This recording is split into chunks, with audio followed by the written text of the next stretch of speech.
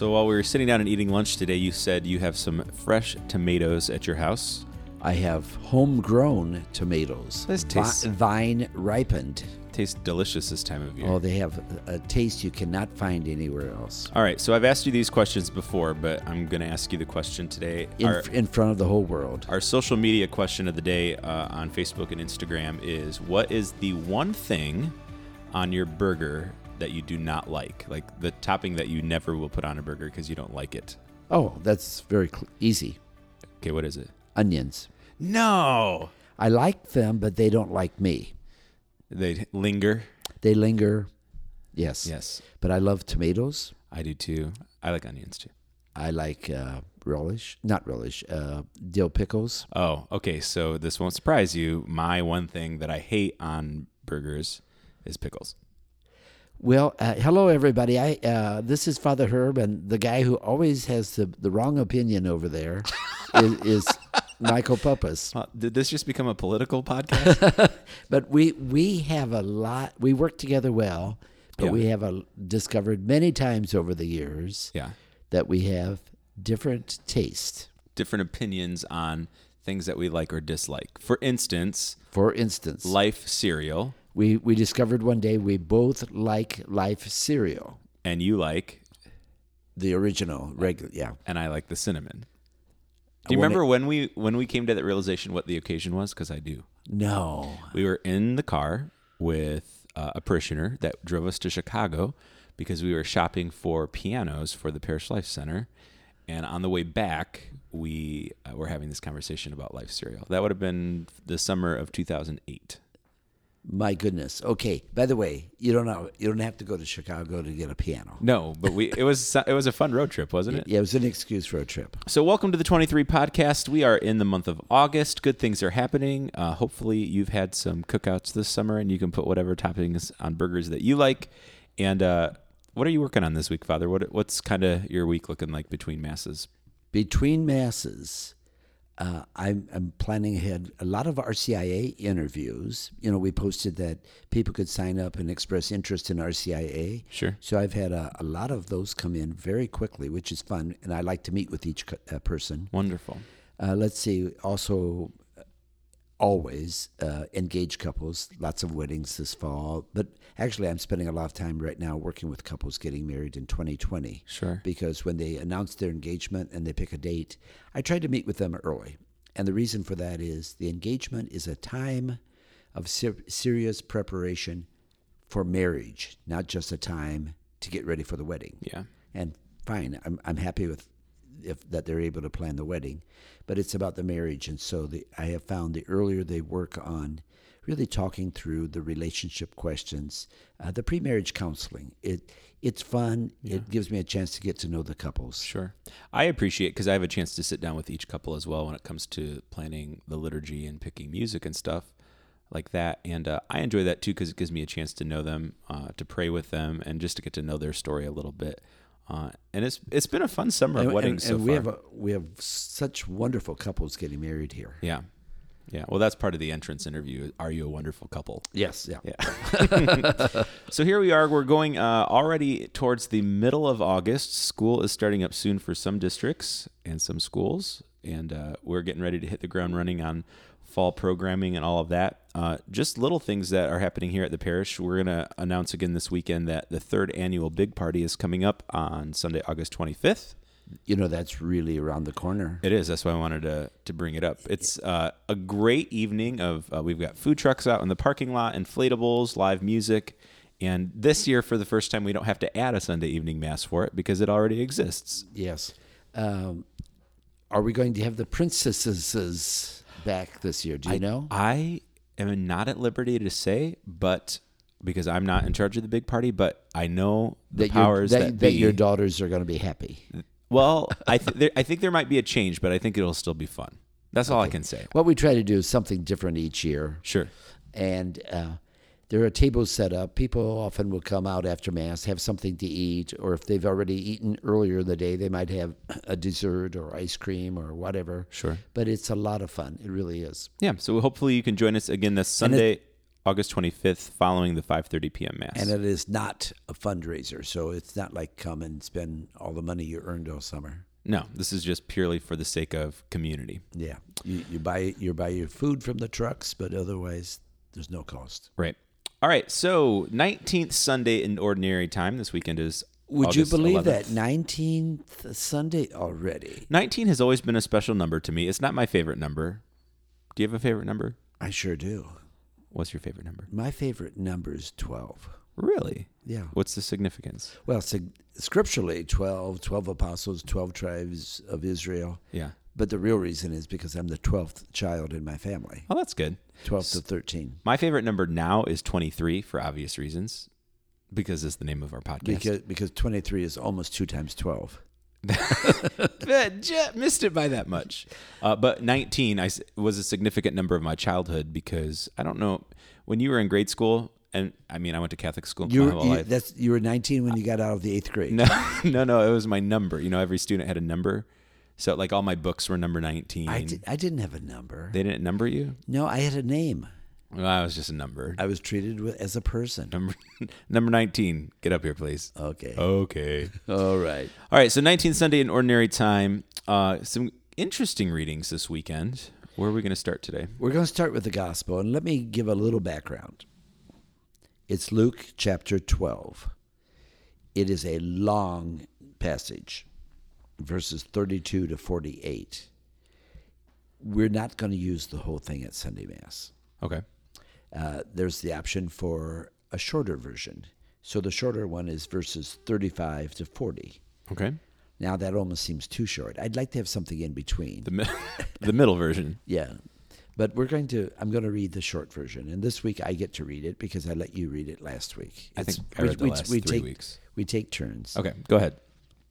A reading from the Holy Gospel according to Luke. Jesus said to his disciples, "Gird your loins and light your lamps, and be like servants who await your master's return from a wedding, ready to open immediately when he comes and knocks. Blessed are those servants whom the master finds vigilant on his arrival. Amen, I say to you, he will gird himself, have the servants recline at table, and proceed to wait on them. And should he come in the second or third watch and find them prepared in this way, blessed are those servants. Be sure of this. If the master of the house had known the hour when the thief was coming, he would not have let his house be broken into. You also must be prepared, for at an hour you do not expect, the Son of Man will come." The Gospel of the Lord. Praise to you, Lord Jesus Christ. Okay, now, there was a little left turn right there in the last 2 verses or so, when it talks about the master of the house. Mm-hmm. So let's set that aside temporarily, and let's talk about the other part. Do you believe this? That if a master came home and the servants were doing what the servants were supposed to be doing, Mm-hmm. the master would say, "Wow, you guys are good. Why don't you sit down and I will wait table for you?" I don't think that would be the case. No. There's a lot of hyperbole, and you know what hyperbole is. Exaggeration. Exactly. But to me, it's sort of like I call this passage the great reversal. Okay. It's the reverse of things. Jesus loved to turn things upside down. Sure. The last shall be first, the first shall be last. He talks about that so often. Leaving 99 sheep to go find one. Yeah. And the great reversal here is to say that the master is so enthralled when people are doing what they're supposed to do. He's not just saying, "Well, good, I'll pay you because you did your job." It's way more than that. It's like he's excited that they're faithful. Mm-hmm. And I think the word faithful is a significant part. He finds them vigilant, but I think the word faithful is used in the section that I did not read of this gospel, but it talks about, people being faithful. But go back to the first line. Jesus said, "Gird your loins and light your lamps and be like servants." So obviously, he doesn't mean this to be taken literally, that it's just we're going to take, take all of our servants out to dinner tonight. Do you have servants? Well, I was just going to say, this is a hard one for me to relate to because I don't have servants. Other than me, you don't have a servant. Just you. Yeah. And I'm not taking you out to dinner tonight. I don't expect it. So it's a hard one to kind of wrap your head around versus I think probably for the people in the day, right. Jesus was using language. Okay. So come up with a contemporary. He says, be like servants. What would you say is today? Oh, that's putting me on the spot. I know. That's why I did it. Yeah. Because I never put you on the spot. Never. What would be like today? Maybe, we don't have like servants that are actually enslaved, for lack of a better term, or, unique. Indentured. Yes, to us. But we do have a lot of people that maybe we hire to do things for us. And so it wouldn't be like, for instance, so we're having some work done at our house right now. I don't think I would say to my contractor, well, you're doing such a great job putting that roof on. Why don't you sit down and let me finish putting it up? Because one, I would have a leak in the roof immediately. And two, I'm paying him for his expertise to be able to do what he does so well. Am I grasping at straws here? I don't know. I think you are struggling with the incredible incredulity of what Jesus said, because the crowd at that time probably said, that doesn't make sense. In fact, most of the servants would not want to sit at table. Okay. I've been at people's homes already where they want to serve me, and I said, no, only if you sit down at table with me. Oh, no, we don't want to do that. Sure. And it's usually maybe some of the elderly, maybe some of the ethnic people of other countries, some of the old Europeans or something, where they put the priest on the pedestal. And I would say, no, you have to sit down with me. And they find that so outrageous that they find it unacceptable. Meanwhile, you come over to my house and I say, what are you cooking for dinner? You're asking me what I cook for dinner? Yeah. Isn't that why you came over? Well, I always come over and I tell you what I want. I want coffee. I was going to say, it's generally a cup of coffee, which I'm happy to oblige. But let's go back to this. It's not, don't get caught up in the literal thing of the servants. It's rather the master finding us doing what we're supposed to do. And what we're supposed to do is remain vigilant. We're supposed to be tuned in, aware that every minute counts. We don't just get ready for the big thing. I guess I could say it would be sort of like, okay, the people who are faithful in going to Sunday Mass, but during the week struggle to even keep a sense of their faith focus. Okay. Do they pray during the week? Do they pray every day? Do they talk about Jesus? I mean, we do because we have to record a podcast. Yeah, it's our job. Right. And by the way, it can be very hard for people who work for the church to be religious. Sure. Because it can become just a job. Right. But it's that idea of, what does it mean to be faithful? It's inside and out. It's like our spirit is connected to who we are as a servant of the Lord. Do you think the last line of this, where Jesus says, you also must be prepared, for in an hour you do not expect the Son of Man will come, is alluding to the second coming? Or in some ways he's saying to them, I'm already here and you don't realize it. It's yes and yes. This is, okay, I had said we'll take the last couple of verses and set them aside. You just pulled them back in. Oh. That's all right. Well, somebody had to do it. We only have 23 minutes. Yeah. So Matthew and Luke, this is the Gospel of Luke. Matthew and Luke, both Gospels were written 80 to 90 years after the birth of Jesus. Mm-hmm. So by that time, there had been a strong understanding that the Lord would return. He had lived on earth, he had preached, he had healed, he had been crucified, he had risen from the dead, he ascended to the Father to come again. Right.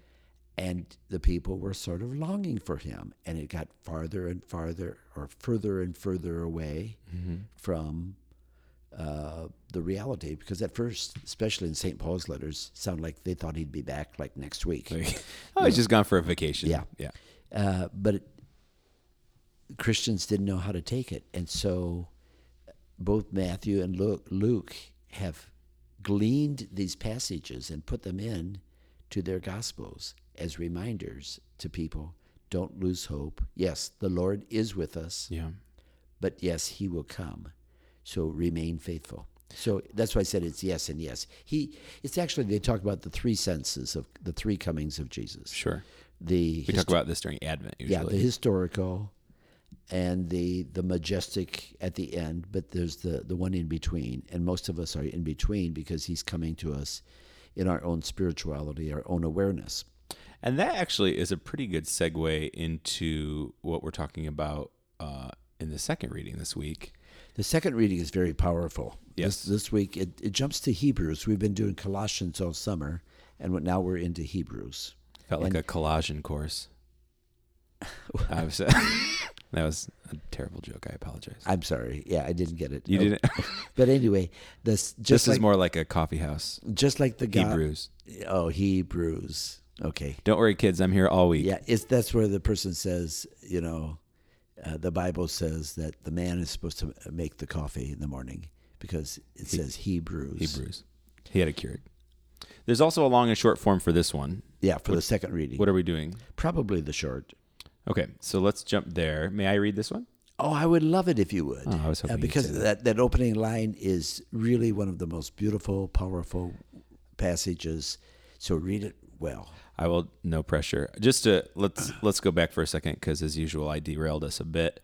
I was saying that the segue of the whole idea of Jesus here and now in our hearts is a good segue to this reading. So keep that in mind as I read this from Hebrews chapter 11. Brothers and sisters, faith is the realization of what is hoped for, and evidence of things not seen.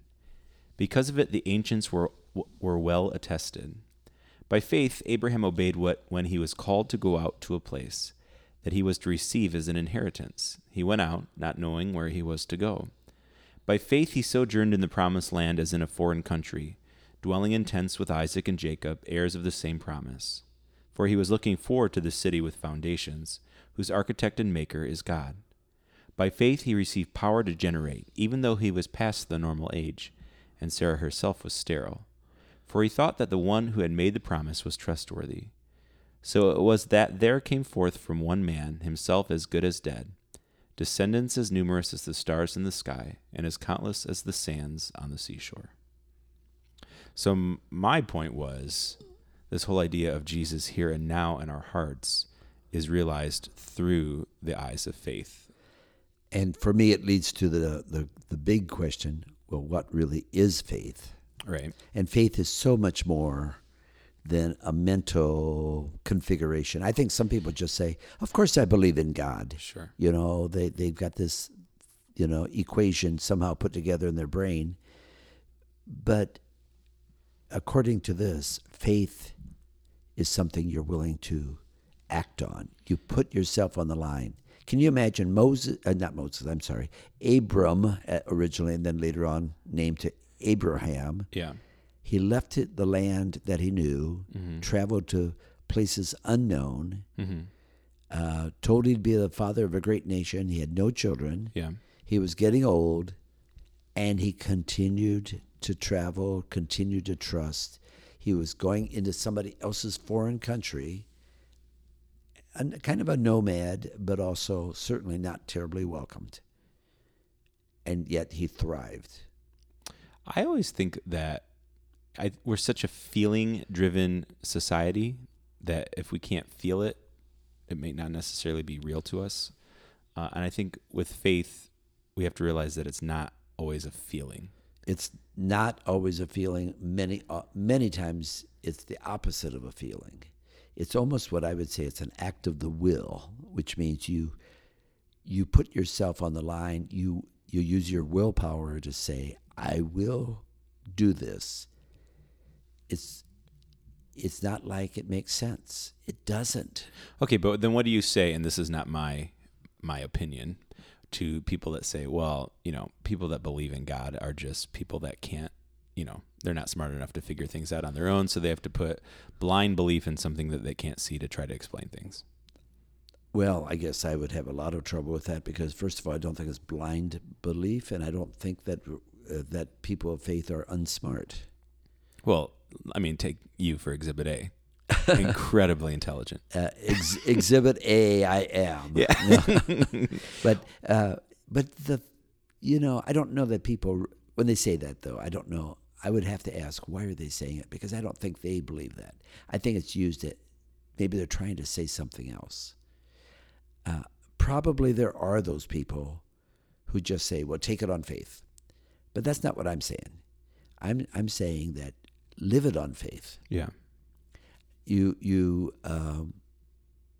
don't always know the will of God. Yeah.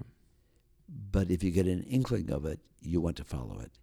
It's like if you've ever driven through the fog and a little bit clears up and you can see the end of the road, Mm-hmm. and you think, oh, good, I'm still going the right direction. And, of course, you're still careful, and maybe the fog comes back, but you keep on going. Yeah. That's pretty much the way our life is. But you have to have some clarity here or there, and I think faith is what opens that possibility. Well, and I think it's beautifully defined so well at the beginning of this reading from Hebrews, that faith is the realization of what is hoped for and evidence of things not seen. That's what I said. That's your line to meditate on today. Realization of what is hoped for. So what do we hope for? We hope for a future. We hope for a great life. We hope for unity with God. We hope for happiness in the profound sense, Mm-hmm. both in this life and the next. Mm-hmm. And then you say, and evidence of things not seen. That's almost contradictory. How can you have evidence when it's not seen? Yeah. Yeah. That's one of those lines you have to read a couple times just to digest it. You know what I hope for, though?